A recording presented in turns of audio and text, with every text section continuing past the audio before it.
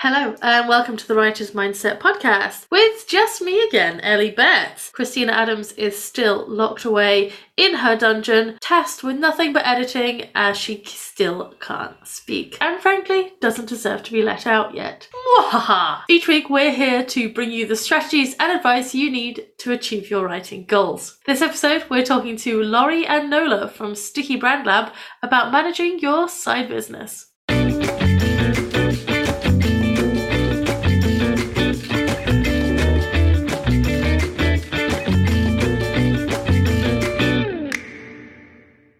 Laurie is founder and CEO of GB Brand Partners and co-founder of Sticky Brand Lab. She would describe herself as a multi-hyphenated, multifaceted individual, as she believes each of us is, even if we don't always think of ourselves in that way. Just like you, the whole of who she is made up of all her life, career, and personal experiences. Gratefully, those experiences have guided her to where she is today. For more than a decade, she's been infusing her background as a therapist, dating coach, and content entrepreneur into all her career interests and pursuits, including her current role as a podcaster. Now she shares her knowledge and experience with professional, multifaceted individuals to inspire, empower, support, and help guide their career diversification so that they can create multiple streams of income through entrepreneurship. I invite you to get to know her by listening to Sticky Brand Lab podcast, which we'll add the link for in the show notes, and you can also find her on LinkedIn. Nola is president and podcast co-host with CEO Laurie of Sticky Brand Lab, where her love of entrepreneurship and her MBA combine to help people start their side businesses and diversify their income. For the last 15 years, she's also worked full-time with a non-profit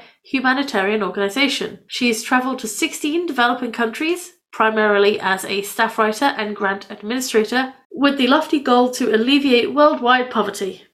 Currently, she fills an operational role focused on strategy, development, and change management. Throughout her career, Nola has almost always held a side business or two, such as developing websites, freelance copywriting, and business consulting. The common thread here is that she enjoys helping people help people. Born in Alaska, Nola currently works and podcasts remotely, surrounded by trees in the deep rural south. A big thank you to all the listeners who support us on Patreon. We've got lots of exciting content on there, and I hope you've been enjoying what we've got so far this year. As a patron, you'll get early access to episodes, bonus content, and our undying gratitude for supporting all the work that goes into creating these episodes to inspire and motivate you. To find out more, visit patreon.com/writer's mindset. Don't forget, if you ever have any questions or topics to discuss, you can always hit us up in the Facebook group. Go to writerscookbook.com/Facebook group. We have weekly and monthly accountability threads.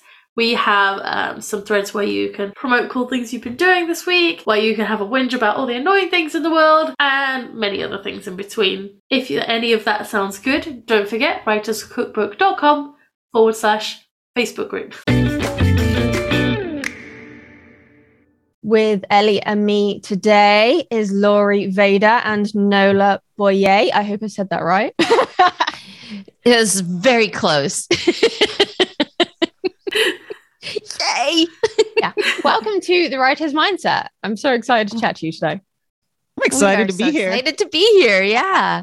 So for our listeners who haven't heard of you and your awesome podcast, can you just tell us a little bit about who you are and what you do? Well, we are co-hosts of a Sticky Brand Lab podcast ourselves, which is designed specifically targeting people who want or who have a full-time job, but want to diversify that, or as we like to say, have a multiplicity of interests and want to use that to launch their own business or businesses, their side businesses. Very nice.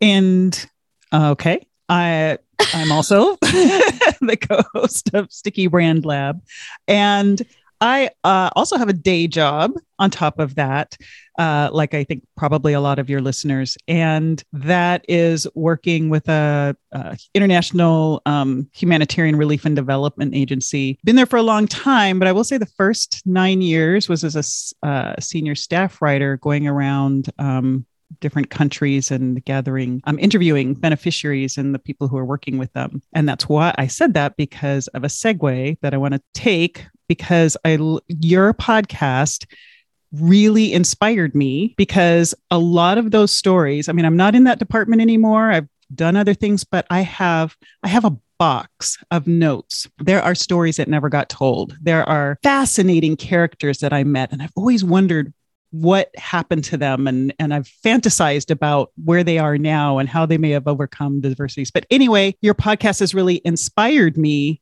to do something with those. So That's thank right. you. She started writing.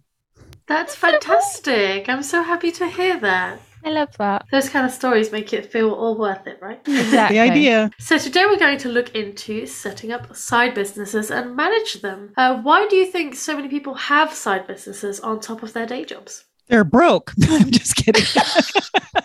That is a fair argument. I'm probably not wrong.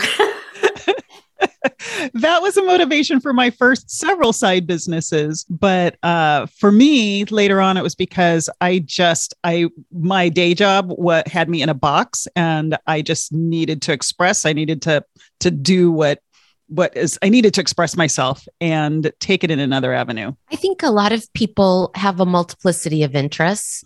They're multi-skilled. And just like Nola said, you're placed in a box when you're in a full-time day job and you need an outlet. But I think with COVID, it really opened up people to the idea that they had many interests. And when you're working from home, you're not using all the time that you did to travel to go to work. So it opened up avenues for them to express themselves. So I think the idea of having another job as an outlet is a great motivator. But other times I want to have flexibility and freedom in my life.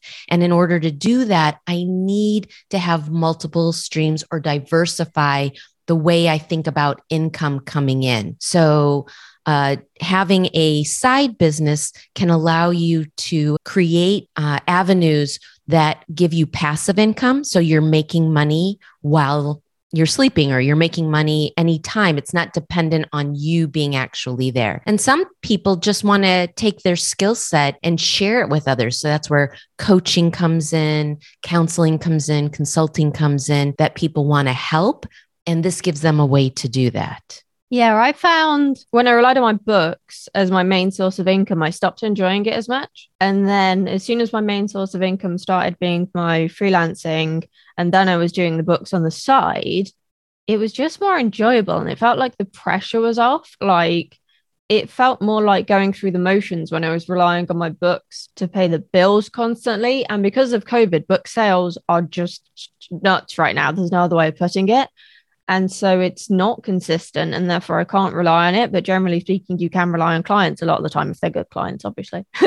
That's great. I know that when my day job was copywriting and then my side business was freelancing, I have to say that I was so burned out on writing, I did not want to then pick up a pen or a computer or a keyboard and start writing. So being able to do that, do what you love, and not have to rely on it as a business, I get it. Yeah. And the thing is, what I like about client work is generally I do a few posts a week for a client, and then I can chill in the morning or in the evening working on my books. And it's such a different mindset shift, going from writing about mental health and HR to them writing about ghosts or celebrities. I'm literally in completely different worlds, but obviously books are quite a long-term undertaking. And with the client work, I get to tick them off at the end of each week. So I kind of get that dopamine fix where I feel like I've achieved something, even though the book is still in progress. So that really kind of helps me to stay motivated and feel like I've actually achieved something in the week. Because if you are just stuck in one world constantly, I personally find it really draining. Whereas having, like I say, the client work for different people and then 2 different book series going on and then podcast stuff, it kind of keeps me motivated and inspired a bit more than if I was just focusing purely on one thing all day, every day, which I did try last year, and it ended very, very badly. That makes complete sense. I think you tapped into something, Christina, really important, which is when you work for an employer, you're giving to the employer. And when you are doing something that is for yourself, there is an energy burst that comes with being satisfied. I have an outlet and I can direct that and share that. And it comes from me, but I'm sharing it with others and they're interested in it. And that's motivating because it says they want my knowledge, they want my stories, they want my creativity. And it feels like it's coming from in you. And I think when that happens, it opens up your world in a very huge way and you feel more energized rather than depleted. Oh, yeah, definitely. When it feels more like it's a dictatorship, which a lot of jobs unfortunately do, that's when I don't think that's the only time it leads to burnout. I think that's when people feel worse and start to hate how they pay the bills and kind of resent it more, I guess. There's a structure that comes with working for an employer. And when you're the entrepreneur, when you're on that entrepreneurial journey, you're tapping into something within you that kind of combines your heart center and your intellect. So, if you're a creative type, there's the process of doing the work, but there's the love of doing it. The creation that happens, the freedom to do it your way. And you're more defined when you work for somebody else. So the motivation, I think, comes internally when you're creating the business, and it's externally when you're working for somebody else. Yeah, I agree. And I think that can be really powerful. It can be terrifying as well. Like when I first became self-employed, trying to juggle my schedule and motivate myself to do stuff was really, really hard. And it probably took me, until about now, frankly, to be able to have enough of a schedule in place. And I've experimented with lots of different things to kind of get here. And it is, it's a case of trial and error to find what works for you. Other than those kind of scheduling things that I just mentioned, what would you say are the common pitfalls that people often fall into when they are balancing multiple responsibilities and potentially multiple sources of income or future sources of income? So when you have a day job, you can say all the time that I'm not working, that's my time. And that's a time you have family and friends and pets. But when that's also your time for your side business, for your creative outlets, for, any type of other hobby or outlet, that means your time with family and friends gets smaller and smaller and smaller. And your pitfall is totally squeezing out your personal life, your relationships. And so you really have to accept that you can't have the same amount of time, but it's advisable that to really make sure to protect some time and to make that little time you do have to make the most of it, make it special, be very present. And if you don't, you'll find you'll get resentful and you may give up on your extra time because you're not feeling fulfilled. And it's not necessarily the extra work your work could be fulfilling, your side business could be fulfilling, but when you're lacking your relationships and your self-care, and self-care is part of that, relationships, then it's going to bleed out and you're going to blame your side work and just protect that. Yeah, definitely. I think it's easy to lose sight of things sometimes and forget why you're doing something. I don't know if you've read Start With Why by, I've forgotten his name, but that kind of mindset always stuck out to me. And I know a lot of my clients like that kind of mindset as well, because if you forget why you're doing something, then you often end up disheartened a lot of the time and then not wanting to do it or resenting it or giving up when it gets too challenging. One of the things that we have a lot of guests that come on our show. We interview people who have started their own business, and then we interview people who help entrepreneurs find the shortcuts, the hacks, so that they're doing the things, they're growing their business or launching their business in the right direction. But every guest that we've had on for an entrepreneurship will tell you that it took them a few years before they really saw the processes that they created in the business give them the flexibility that they need. When they saw the streams of income coming in, the clients coming in, those things took time. So when you're first starting out, I think the challenges are the expectations.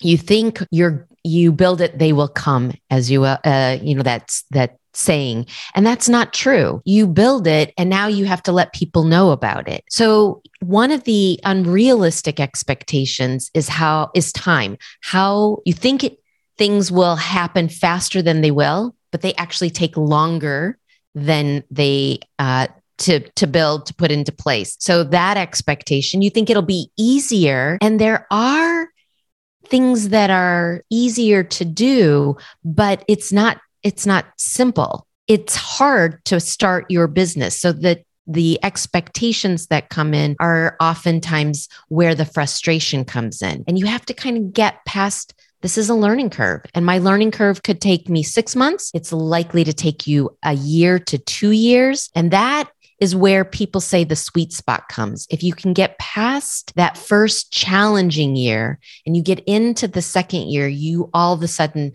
start to see the benefits of what you've launched. But it takes a while. It's funny you should say that, because kind of like roundabout now is my 2-year anniversary of freelancing. And you kind of feel like, kind of feel like this is it. I got it. Yeah. And it was kind of the end of last year where it started to feel like that, and where I focused more on my freelancing, and I met some really lovely clients. And yeah, it only occurred to me this morning, in fact, that it was my 2-year anniversary this month. I don't know the exact date, but like 2 years ago, I could barely get out of bed. I was in so much pain. I couldn't think clearly. I was signed off sick from work, and the doctor told me to rest, but not sleep. So I spent all day playing Stardew Valley downstairs on the sofa with Millie, because I couldn't even play a game that had a story in, because it drained me too much. I just needed something where I was going through the motions and feeling like I had achieved something. And this morning, I did my 15th boxing workout on the Peloton. Like, I'd never boxed before until 2 weeks ago. Wow. I'm just going to be like, woo! It sounds really lame. I was crying finishing that workout, because I've never done anything like that before. I've never been able to throw a punch, not hyperbole, genuinely couldn't. I, don't have any upper body strength. I don't have any body strength, upper or lower, actually. I've got no core strength, nothing. And it didn't drain me as much as it would have done. Like when I did the first one, I had like aches in weird places, like my armpits. And like it was uncomfortable washing my hands because of moving my arms. It was so weird. But then I didn't feel that pain, and I had more energy this morning when I was doing it. And it just, the contrast between the two, physically and mentally, was the bizarrest thing, because that's probably the most exercise I've done since I was at school 15 years ago. I didn't really exercise once I stopped PE lessons. So yeah, that 2-year mark does feel, I can relate over to the it. hump. You got over the hump. Yeah. And you said something then about expectations as well. And that reminded me of an episode we did with Nicholas Eric last summer. And he actually said something similar, which is that you need to just not have any expectations, but work towards stuff and be learning and be open to things, because it tends to be expectations that let you down. The kind of the combination of having a mindset, a fixed mindset that things have to go a certain way, you have to do things a certain way, versus having an entrepreneurial mindset, which is that learning curve. It's going to take a time, but I can accomplish it. I'm open to it. I'm curious about it. I want to explore it. And celebrating those small wins, even though the goal is so far out of sight. Yeah, that makes a massive difference, I think. And whenever I've like celebrated small wins with stuff, I've had some people think I'm nuts for doing it, but it's like, well, actually, anything you achieve is an achievement and is worth celebrating, because it gives you a more positive mindset and it makes you grateful for how far you've come and how far you've achieved, which is actually good for building resilience. It's good for warding off things like anxiety and depression. And why shouldn't you celebrate things that you've achieved? Even if that's planning your first book, if it's publishing your first book, if it's writing the first page, it doesn't matter. It's about reminding yourself that you are capable of doing it. And the more you reward yourself for doing these things, the more you'll realize how much you can actually do. It's funny that you said, talking about this from this being a 2-year anniversary from your health. It's also my 2-year anniversary. I had cancer, and I went through all of that treatment.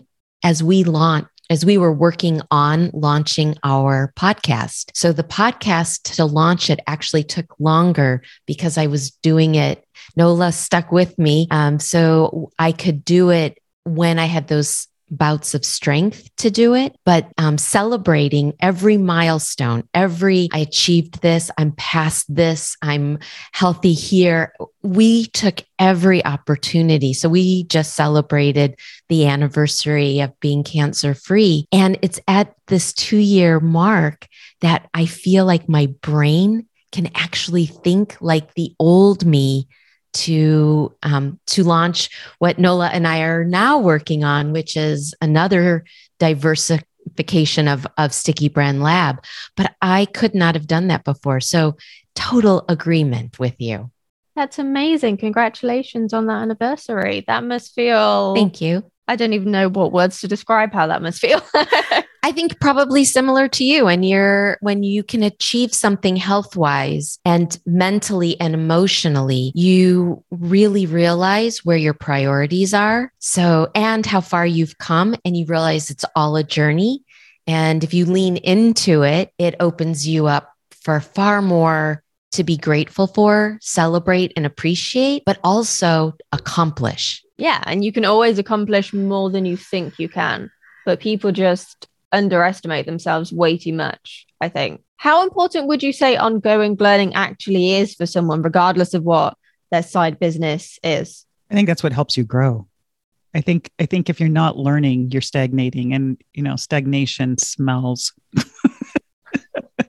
I think it's important. I mean, Ellie just got her master's degree not too long ago. And even though it may not be where her business component is or directly there, the fact that it opens up that process of it just keeps your brain alive. It keeps you open and curious and wondering about life in general. So I think learning is essential. It's almost, to me, like breathing. And you used a word there that I think is key: curiosity.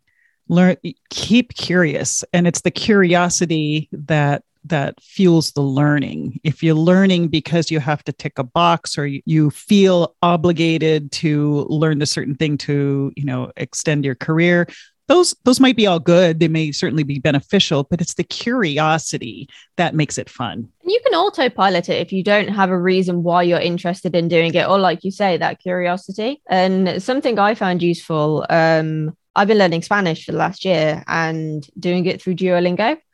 And it got to the point where Duolingo was really pissing me off because it was just sending me notifications. Don't break your streak. Don't break your streak. I'm like, yeah, but you keep adding features and I'm getting really overwhelmed because you're not telling me what order to do these things and you're just throwing things in my face. And I think Duolingo is great, but I'm going to switch to learning it through Wondrium instead, because that's taught by a university professor who's got like a PhD in something to do with Spanish language.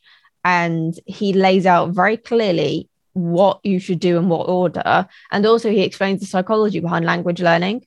And that for me was the step that was missing. I need to understand why I've got to learn how to make these different sounds, or why it's laid out in a different way to English, or why I should be watching telenovelas as well as, doing the exercises and listening and reading and all these things. And it just being laid out in that way really, really helped me. Not to say I haven't learned stuff from playing the games on Duolingo, but the fact that I felt like I was having to do the same type of exercise every day, because I had like a 200-day streak or something, and then I lost it when I got ill and then never recovered.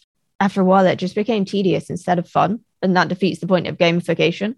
So I also use Duolingo. I also was trying to study Spanish. Me I too. also had the same problem of this doesn't make sense to me and feeling all those things. So I definitely want to know more about, and I'll get that afterwards, but I want to know that other science or Wondrium. way that you're learning. It's called Wondra? Wondrium, Wondrium.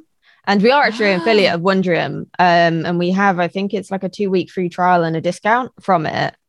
And basically it's like an online learning platform where you can geek out about pretty much anything in existence.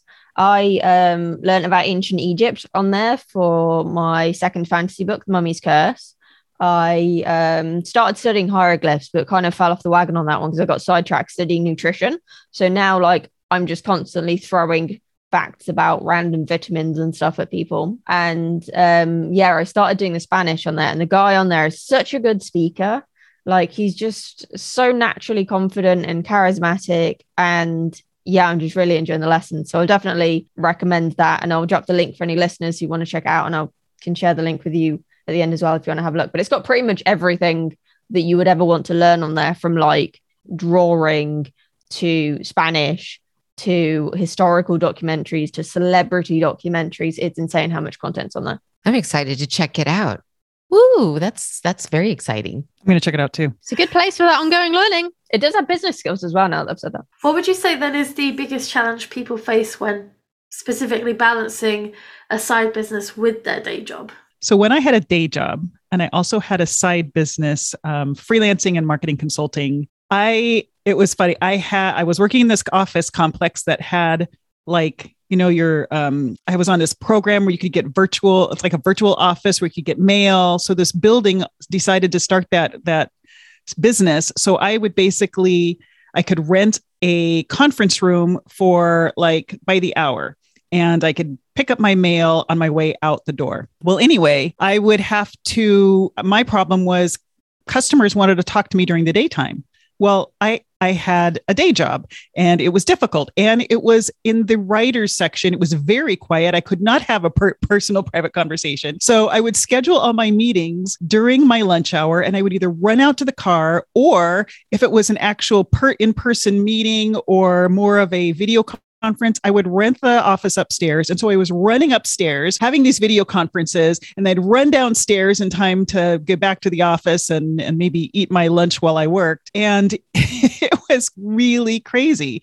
And so, I mean, that was a challenge, at least in that type of business, there are a lot of other businesses that don't have that, where you have more flexibility as far as, when you're actually generating that income. But for me, dealing with clients during the day, that was a challenge, but I worked around it. Yeah, I think that you have a creative idea, you're working for somebody else, and you have to be able to step out to jot down your creative idea so you can come back to it at a time that's convenient. Right now, I'm a freelancer, so also content and marketing. And for me, because I'm a freelancer working for myself and doing Sticky Brand Lab podcast and writing scripts and the things that are focused, I am able to give time and spread out my client work with what I'm passionate about or I get excited about doing. So I have that flexibility, but other people don't. And it works out to what Nola said, which is balancing clients with your day job is one of the biggest challenges. Especially when you don't want them to know, well, really, I work in the back end of the office of, down the hall in the dark in this cubicle, but really I'm a very high expert, very expert consultant that you should pay a lot of money to hire. So yeah, I had a difficult problem. When I was at my day job, I used to take meetings during my lunch break and then be eating at my desk. To be fair, I was always eating. I always had the munchies. It was a running joke. But it did mean then that you don't feel like you get enough of a break. And yes, there's also eating at your desk isn't great for you mentally. It's nice to have that separate time and to eat a bit more mindfully rather than kind of autopiloting it, because that can lead to bad habits like constantly eating like I was at my old day job. And yeah, I think those breaks are really, really important. Yeah, you touched, Christine, on something that's really, really important. It often for people who are balancing working for someone else with launching their own business or businesses, they feel like giving to their employer is taking their energy sometimes. When you're creating stuff for yourself, you're highly energized. And so you get very focused. You kind of get in the flow. And that feeling means that you could be spending your evenings, your lunch breaks, your weekends doing something that energizes you, but you haven't taken a break between working your day job or your full-time job and launching or running your business. And so at some point you run into burnout because you haven't built in self-care and you haven't built in mindful exercises or good nutrition, the things that help you stay healthy. Yeah. And those things, while they sound trivial on the surface, they are the things that are going to keep you functioning mentally and physically for a lot longer. They're going to, prolong your health span. They're going to stave off a lot of chronic illnesses. And if you're not taking those steps now, it's only going to hit you more and more the older you get, at the risk of sounding morbid. I kind of realized when I hit 30 and I saw a lot of people with fibromyalgia saying it gets worse as you get older, it's destroyed my life. I just remember reading those comments thinking that won't be me. And I remember looking at my parents who each take like 10 plus tablets a day for various health issues. And I just thought that's not going to be me. I was determined to look after myself enough that it wouldn't happen, because I look at my boyfriend's family in comparison, and my boyfriend's granddad is 95 and still fixes fences and climbs on the roof to fix the felt roof and stuff. And my nan didn't get out of a chair beyond the age of about 80. So there's a massive difference in how you look after yourself and what you do mentally and physically, and what you can do further ahead because of what you've done now. Did that make sense, or was I babbling? That made total sense. When I got cancer, I had a choice. I could focus on my illness or I could focus on my wellness.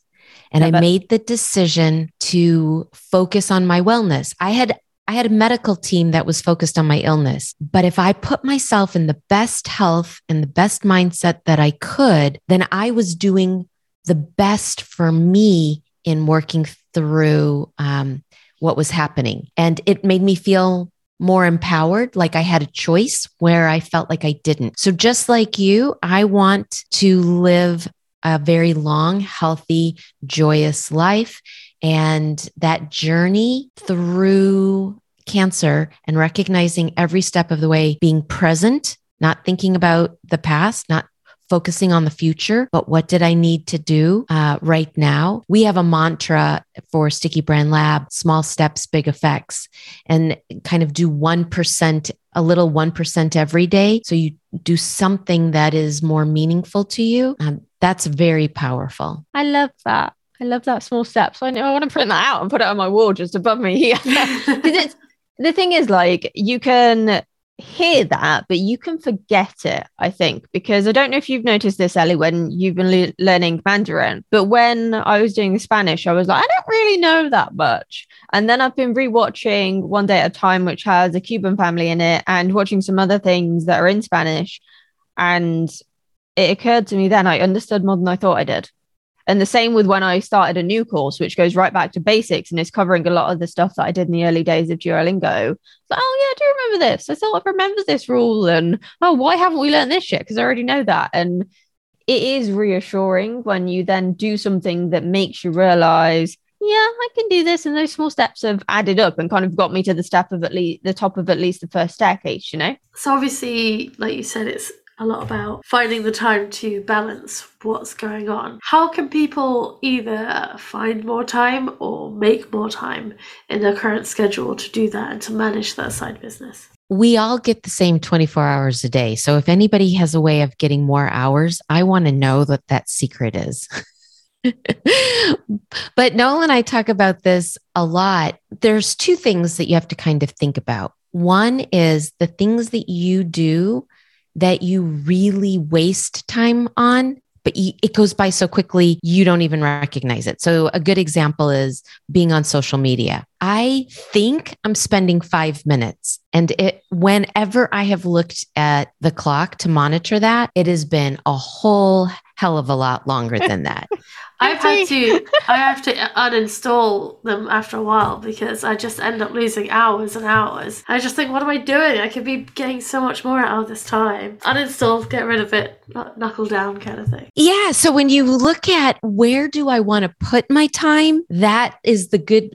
Start with where am I giving away my time that I didn't even recognize that I was doing? And so then you carve out, okay, I'm going to replace that. The second is a habit. And in order to build in time to work and focus on your business, you have to schedule it. I believe you have to schedule it. If you schedule it, it makes it easier. And then you develop the processes that go into place. So you recognize I have time for friends. I have time for taking care of myself, whether that's exercise, meditation, anything of that nature, that you then, when you have a schedule, it makes it easier to rebalance or reprioritize yourself and also to set good boundaries and limits. So if you say, I'm giving 30 minutes a day, for example, to work on getting my side business going, and you schedule that time in, and then you say, okay, I gave 30 minutes. Now I'm going on and doing something else that's a reward for having managed my time so well,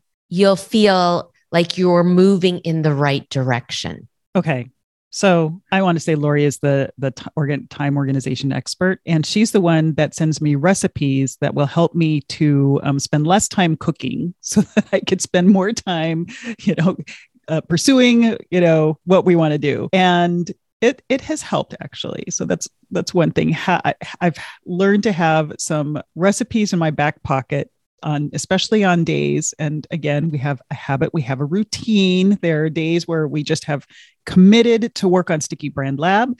And I know that whether I eat or not, or whether I eat at the same time, we will be meeting at such and such a time. And my husband is well aware of that. And so on those days, I have back pocket recipes to help compress that time. But at the same time, there is such thing, and this is especially on times where it's not necessarily, where I have a little bit more flexibility, and that is go with energy. There's this whole thing about, following the energy of your body. Just because it's 8:00 doesn't mean you're going to have the energy to be able to pursue what you're doing. And I find that when an idea hits me and I actually have some flexibility in my schedule, I really don't have to go cook a breakfast. I really don't have to go mow the lawn right now. I need to act on that impulse immediately. And when I do, what comes out of that stream of creativity is golden and would have taken me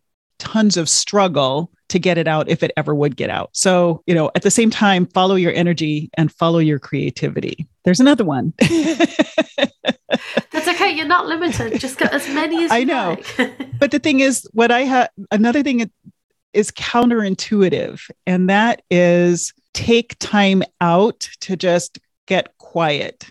Whether it's, people talk about 20-minute meditation, that's great. If you don't have time, what I find I like to do, especially if it's a crazy day, is to just go outside. It's really quiet. I live in the country, so that's my go-to place. Some people, I think when I live in the city, it would be my closet, but go to a quiet space and just stare at something. Just stare at the sky, stare at a blank wall, stare at your eyelids for 3 minutes. Just quiet down. And because when you stop the swirling in your head, you're more naturally able to then take the next step, which will happen to just naturally be the highest priority. You just know what to do next. And you're not swirling in the thoughts and swirling in this activity and this to-do list. And so your time naturally becomes spent more efficiently. It's funny you should say that actually, because yesterday I finished watching a film and then I was like, I'm going to watch this other thing that my friends recommended. And I was like, oh, I've only got half an hour until I hit to do my meditation in Spanish for the day. Otherwise I won't, keep the streak up. So I was like, I'll just do those first. And then once I'd done them, I was like, it's 11:30 at night. Do I really want to put another film on, or should I just go to bed and, keep trying to fix my sleeping pattern? And just taking those few seconds to break the kind of whirlwind, like you say, in my head made a massive difference. And I ended up reading, but that's more productive than watching a film, I think. What did I end up reading?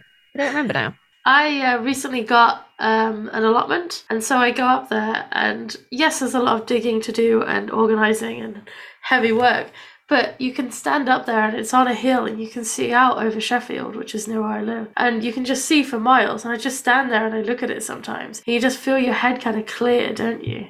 Yes. You can feel your brain just take that pause and go, okay, and then you work through what you need to do. I definitely do that. And Christina, like I had said, that, you naturally take the right next step. If you were saying, okay, do I do this or do I fix my sleep pattern? You said your next step was reading. That's an activity that might be beneficial, but also aids in going to sleep. It doesn't keep you up. Like if you're editing, you're looking at a screen or you're watching a movie, that screen time can disrupt your sleep. The best next step was reading. Yeah, that's true. And also, it takes less time. A film is an hour and a half, 2 hours.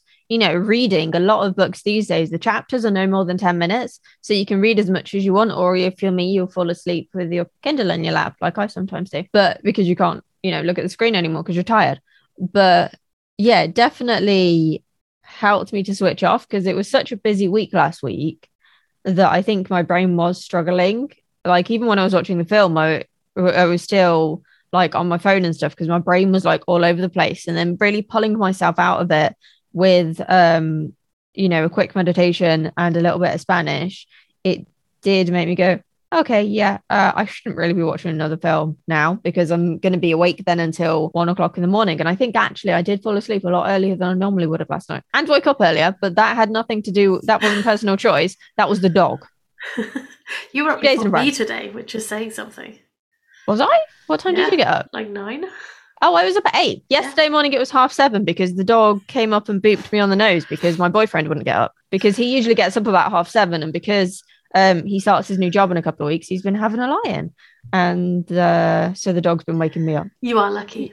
It's cute and forces me out of bed, but I usually end up playing Animal Crossing for the first hour before I actually function. But I get more Millie hugs. So for someone then who is looking to set up a writing business, potentially on the side, as you say, how much time would you recommend they need to start setting aside per day or per week just to get into that? Not necessarily as a permanent, this is how much you need per day forever, just to sort of start getting into it and getting used to it and maybe start building up that business. How much time? I think one way to think about that is when you're starting something new, as we've said before, you have to carve out the time, but carve out smaller times. I'm really focused or really big on what I would refer to as micro steps. So think about the small step that you can take. So if you're doing a writing, you might say, okay, there's working in the business and working on the business. So do I want to work in it where I'm writing something, I'm writing a book, let's say it's a fiction or nonfiction. Do I want to work on actually writing the story, or do I want to take that 5 minutes and work on it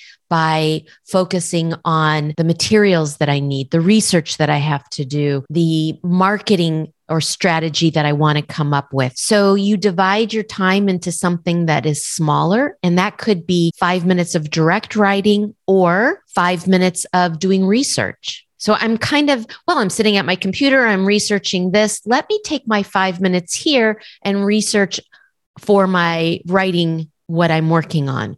Or I've carved out my time on my lunch. That's my time for writing or editing or creating the outline or whatever the focus is. Love that. That's how I got through my first book when I had a day job. I would get home, have dinner with my boyfriend, and then my goal was to write 1,000 words a day. That was it, because I knew I could do that in about half an hour. And I ended up in most days writing more than that, but breaking it down into something I knew I could do made it a lot easier and a lot less intimidating as well. And then what I tend to do with editing is I will aim to edit a chapter a day. And usually the first chapter I have to do gets me over that initial barrier of, oh my God, I've got to edit a whole book. So then I end up doing 2 or 3 chapters, maybe 5, sometimes even 10, particularly on the weekend. And sometimes those micro steps just help you to get over that feeling of overwhelm and having a gazillion and one things to do. If you just make that small step, that milli-sized step, sometimes that's all you need to realize, yeah, you can do a lot more. And you look back and suddenly an hour's gone and you've got a load done, and maybe you've earned some time off, or you've got some time back for tomorrow because you were more productive today. I think we should stop saying micro steps now, and I'll just refer to them as milli steps. The other thing I should point out is Millie does not like walking. She's an incredibly lazy dog, which is another reason I say that she's part cat. So the fact that it's a milli step is even more relevant because she doesn't want to do the thing that she has to do that's good for her health. And she also has a complex about even leaving the sofa to go to the toilet. So yeah, she's a very lazy dog. So milli steps is poignant on multiple levels. Ellie can attest to how lazy Millie is. Somehow that dog is lazier than I am. Is Frankie more active than she is? Slightly. He likes to have zoomies around the house, jump up on things, run around, ignore me when I shout him, and as I keep shouting him, then he'll run to me. Yeah, Millie just beats people with that hot dog toy that you got her. Best decision ever. Back on topic of businessy things then.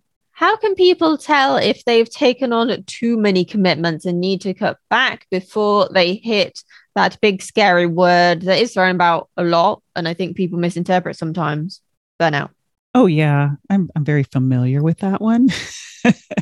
Oh, and I think that some of the signs are definitely trouble sleeping. Even when you try to make time for sleeping and you find yourself waking up many times during the day, or having trouble falling asleep. And either way, when you wake up, your mind is swirling or your heart is racing, or even if it's none of that, it's in the back of your mind. Also, if you realize that your eating has changed, some people will eat too much. Some people will just forget about eating. But that's a sign. Sometimes I try to deny that the 1 pound bag of chocolate chips in my desk drawer is a self-care thing, but sometimes I have to face reality. And another big thing is really your mood. I mean, if you're a bitch 50% of the time normally, that's cool. But if you're a bitch 75% of the time and people around you are starting to be bitchy back at you, sometimes that's the wake up call, or they're just starting to avoid you, or, you just know this is not me, and it could be that whether either you're bitchy or you're just moody, or you're just, a big one is, okay, switch. A big one is fatigue. You are just fatigued. So you don't have the energy to throw into your sparkly personality. You're just the thought of, washing the car it's going to take too much energy. The thought of, I don't know, going across the room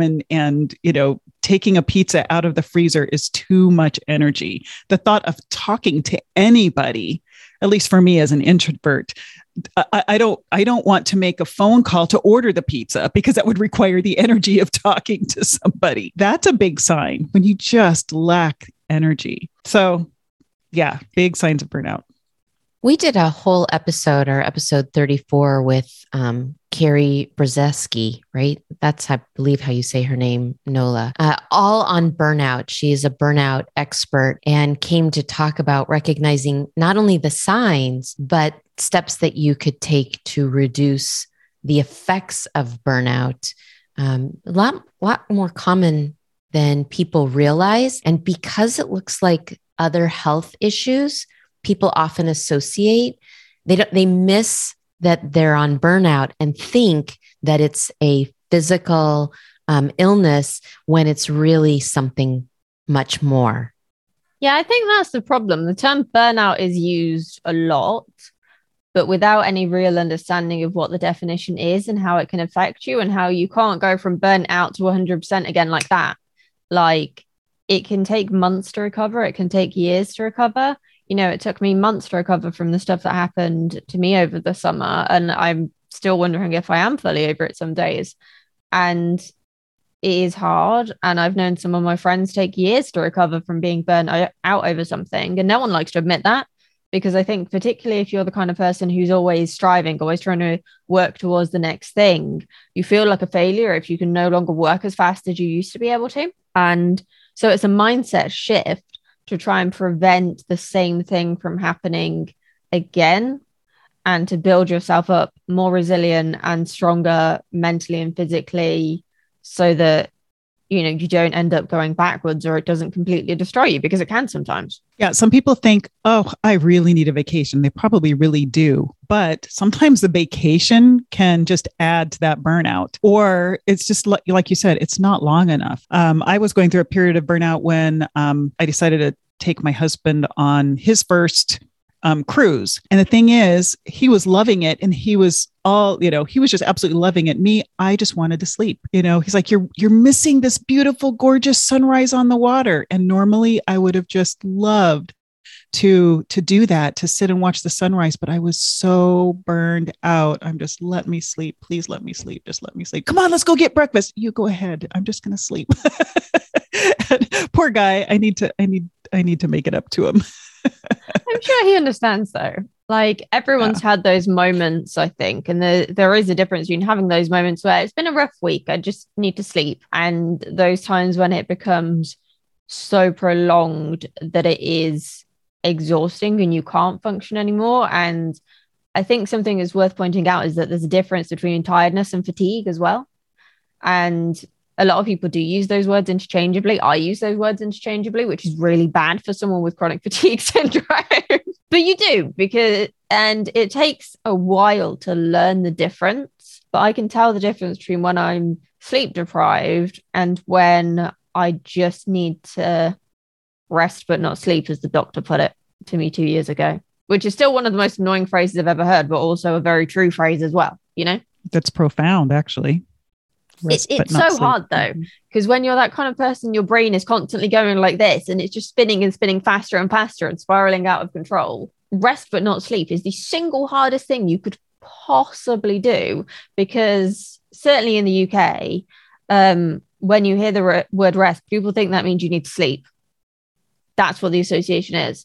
And rest is so much more than sleep. I read something once where rest isn't sleep, it is doing something that breaks the routine to help you just kind of chill. Like, for me, actually, when I'm writing, like first draft kind of writing, I am resting in a way, because that's the fun, easy part, or when I'm doing my Spanish, that's a rest. It's a change of pace from the rest of the day when I'm writing about mental health and HR, topics that can get very deep and very serious and sometimes be a little bit emotionally challenging, and it's not that I don't enjoy them, but it's nice sometimes to break it up and read a short story in Spanish about this family who've just moved to a new town. That's as far as I've got in the activity so far. But, that change of pace can really help your brain to recharge and see things differently, and sometimes even help you problem solve. I just read an article. It's funny that you should say that talked about when we have those creative bursts, like why do they happen when we're sleeping or when we're coming out of a meditation or when we're in the shower? And the antidote was because you're doing something mindlessly. You're just in that kind of state. So when you're in that rest state, it actually opens up the channels for creativity and for inspiration to come in, or the solution to your problem, because you're resting your brain. You're doing something mindless, like the dishes or showering or making the bed. So I think that is really a good example of the difference between sleeping and resting. Resting opens channels. It allows for something to come in, whereas sleeping obviously is restful for the body. That's a total different aspect. It's funny you should say that. I came up with a poem in the shower this morning, and I was like repeating the first stanza to myself over and over. Do not forget, this is really good. Do not forget, this is really good. And then saying the 4 lines over to myself. And I didn't forget it. And it turned into one of the longest poems I've ever written.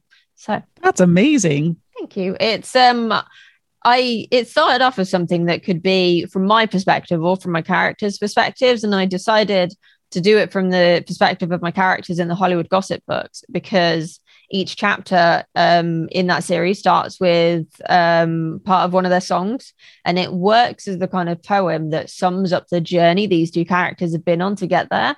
So no one's going to read it probably until the end of this year at the earliest, but I'm really pleased I came up with something this morning. Wow. I now want to read that book as well. Can you hurry the process? No, just kidding. No pressure. Okay, so what skills do you think people really need to be able to balance more than one role successfully? First, I think is managing your expectations. Again, things will always take longer to do than you think they will. They will likely be harder to start or implement because there's a learning curve. So things will take longer and be harder in the beginning. If you know that going in, then you can grant yourself grace. So you're going to need some processes. Processes really help. There are free apps out there, for example, that can help you track time. So if you lose track of time focusing on something and you want to get in, develop a habit, and you want to set yourself in a schedule so that you can realistically accomplish small things or micro steps at a time, then you're going to need some processes in place to help you do that. And I think not spending time finding out what those solutions are that can aid you is the first challenge. The second is there is so much free out there.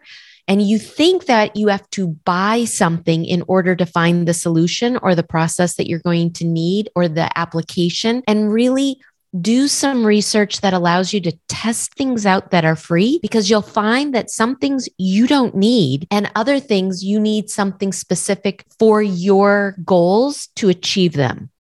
So you need to have some of those apps that are in there that you can do. Also, break down the bigger steps into smaller steps, because you'll feel like when you look back, like you've accomplished it. Whereas some things you can do that are really easy and fun. So save those. There's kind of like two processes, I think, mindsets for doing this. Either do the thing that you love doing in the beginning so that you get the enjoyment to get into the stuff that's harder. Or if you're like me, and this is one of my idiosyncrasies, when I'm eating, I always save my favorite thing for the last bite. So it's kind of like I go away with my favorite on my tongue. That would be my reward. So this is the same thing. Get the thing out of the way that you don't like doing so that when you finish with the thing that you do like to do.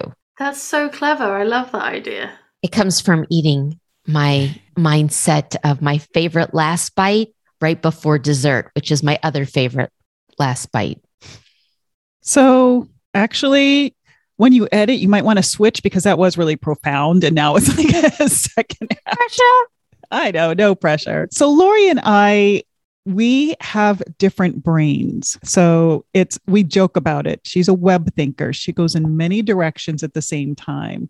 And I'm more linear. Yes, strategic. Yes, but I organize things in my brain in a more linear fashion. And so for me, when I'm on my day job, I'm usually working on a project. I have a deadline. I'm having to think things. I really use my brain, think things through. And sometimes just because it's 5:00 does not mean my brain has turned off. Yet at 6:00, I need to start turning on Sticky Brand Lab brain. And in between, I've got family stuff, I've got home stuff, I've got plumbers and landscapers and things like that. And I have a hard time flipping the switch or switching hats. And for me, I also have a hard time, or I have had to learn, one of the skills to building is my way of approaching the tasks isn't necessarily, say, micro steps help, milli steps do help for perhaps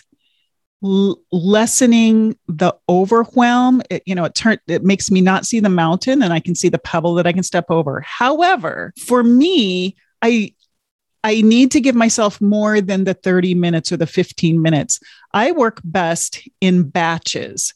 I describe my thought process as like a locomotive. And so once it gets that momentum going, it's hard to get it to come to a screeching, spark flying stop in order to switch tracks and then go down another track. So knowing that about myself, I might dedicate, let's say I have a weekend, like when I was freelancing, it was mostly weekends. Let's say I would spend the one day on just the writing of the work.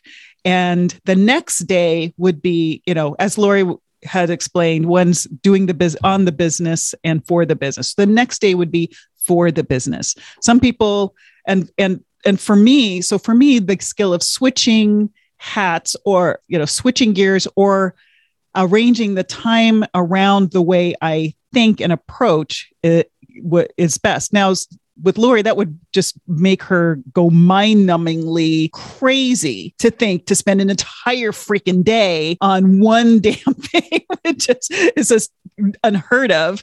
And she's, got to spend an hour here, an hour there, an hour there. And she looks back and she's done it all. With me, I'm like, stop, stay still.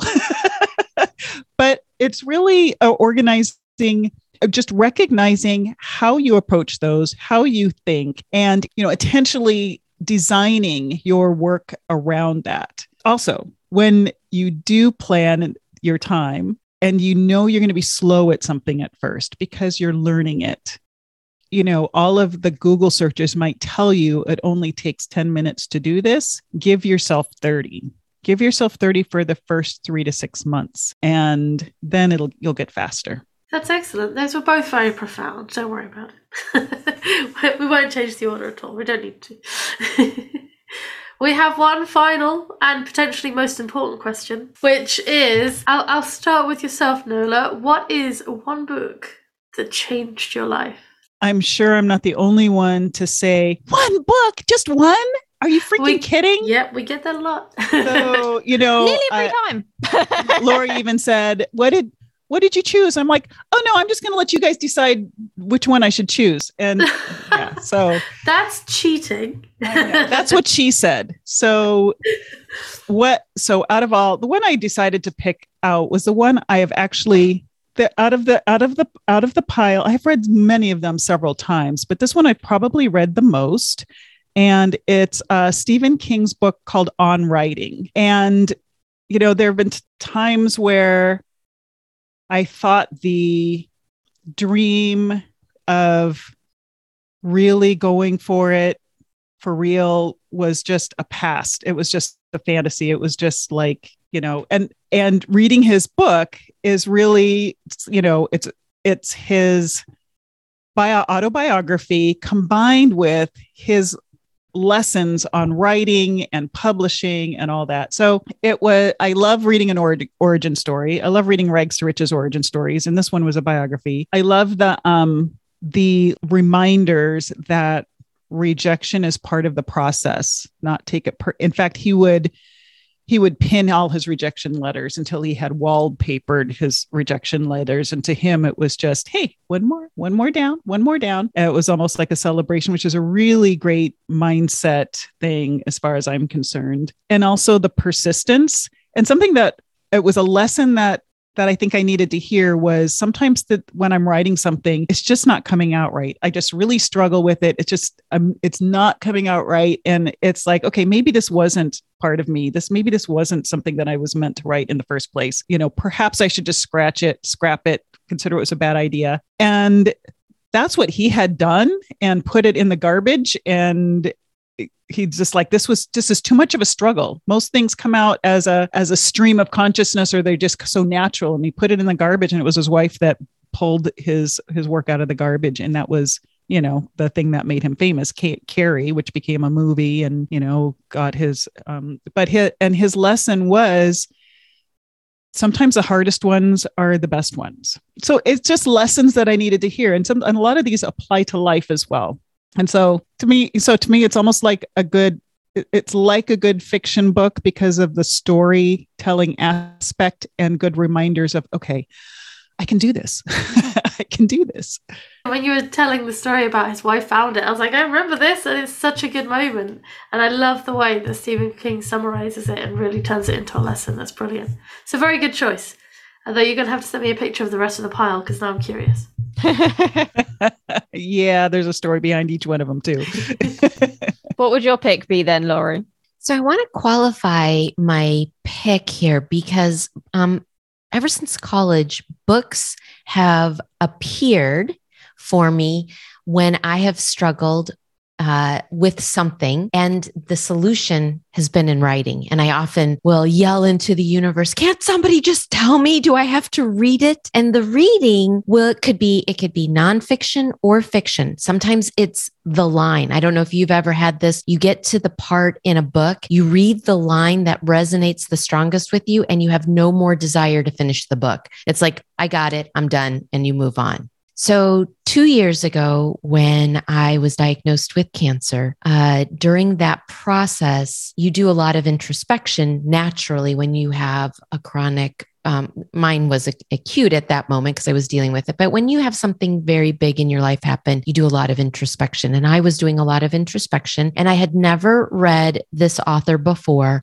But I picked up the book. The title is The Power of Vulnerability. It's Brené Brown. It had a humongous impact on me in the fact that it looked at vulnerability. But the main message for me, that one of the big takeaways, was when you tell your story, you own your story. And up to that point, the outside world, your family, origin, people are telling you your story and you adopt that. And so being vulnerable is about opening to your own story and being in charge of it. And that was really profound for me at a time when emotionally, physically, mentally going through cancer and cancer treatment was happening. So I was feeling vulnerable, but it took me down a different road. And that road opened me up to thinking about how I was going to move forward. So it's something that has stayed with me and is very powerful right now, and potentially could have launched my idea and drive to actually write my own book, which is different than the writing that I do on behalf of clients or the writing that I do on behalf of Sticky Brand Lab. I have to admit, I haven't read any of her stuff, but I'm aware of like who she is and what she does. And I've read some quotes from her, and I keep thinking, yeah, I need to read her books.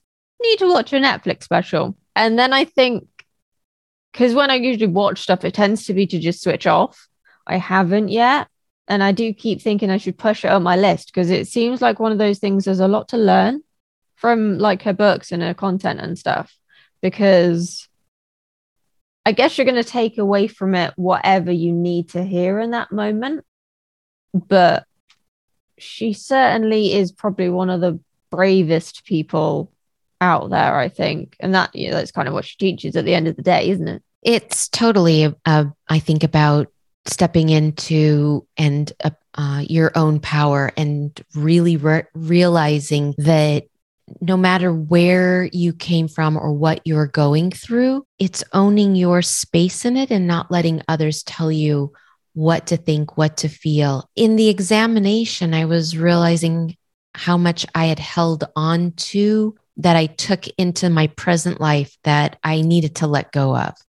And that's why the introspection was so important at that time. And the power of vulnerability is pretty profound. It's an emotional and mental way of thinking that then impacts your overall, I think, health. And a lot of what we've talked about, when you don't recognize what burnout feels like, because you are having some physical symptoms that you can attribute to an illness without recognizing how much you're carrying around. And I like to think of it just as opening your suitcase and unpacking it. I like that analogy. I think that sums up this episode really well, don't you, Ellie? I think it does. You two both dropping such profound, lovely statements today. We couldn't ask for more. You're so kind. You make it easy and fun. No, but that's sweet. One more thing then. Where can our lovely listeners go to find out more about the both of you? stickybrandlab.com. That was profound, right? That was the best line of the show. We're going to use that to sell the episode. Well, once you land there, you can you can look at the podcast, you can look at our services, you can do a lot of things once you're on our website. We also have a lot of freebies. So if people want checklists and, tips and stuff, we've got a lot of freebie downloads there. Awesome. Thank you. This has been such a great episode. I've just realized there's a dog bed behind me the entire time I've been recording. But anyway, Thank you for joining us. This has been amazing. And I think our listeners are going to get a lot out of it. Oh, we've loved being here. Thank you for allowing us to be your guests. Been fun. If you enjoy The Writer's Mindset, we'd be really grateful if you could leave us a rating or a review on the podcast platform of your choice, or a thumbs up if you're joining us on YouTube. It really helps other writers find us so we can help them to achieve their wildest writing dreams too. And don't forget, if you'd like early access to episodes and bonus content such as the things I learned finishing my first draft, or how to write the perfect opening for your story, come and join us over on Patreon at patreon.com/writers mindset. We've got big things planned, but we can only do them with your support. Every little bit helps us to help you more, whether it's a rating, a review, or becoming a patron. And I might even consider letting Christina out of her dungeon for next week's episode. But honestly, I'm having fun just keeping her down there. She's getting lots of editing done. In the meantime, keep writing, and I'll see you next time.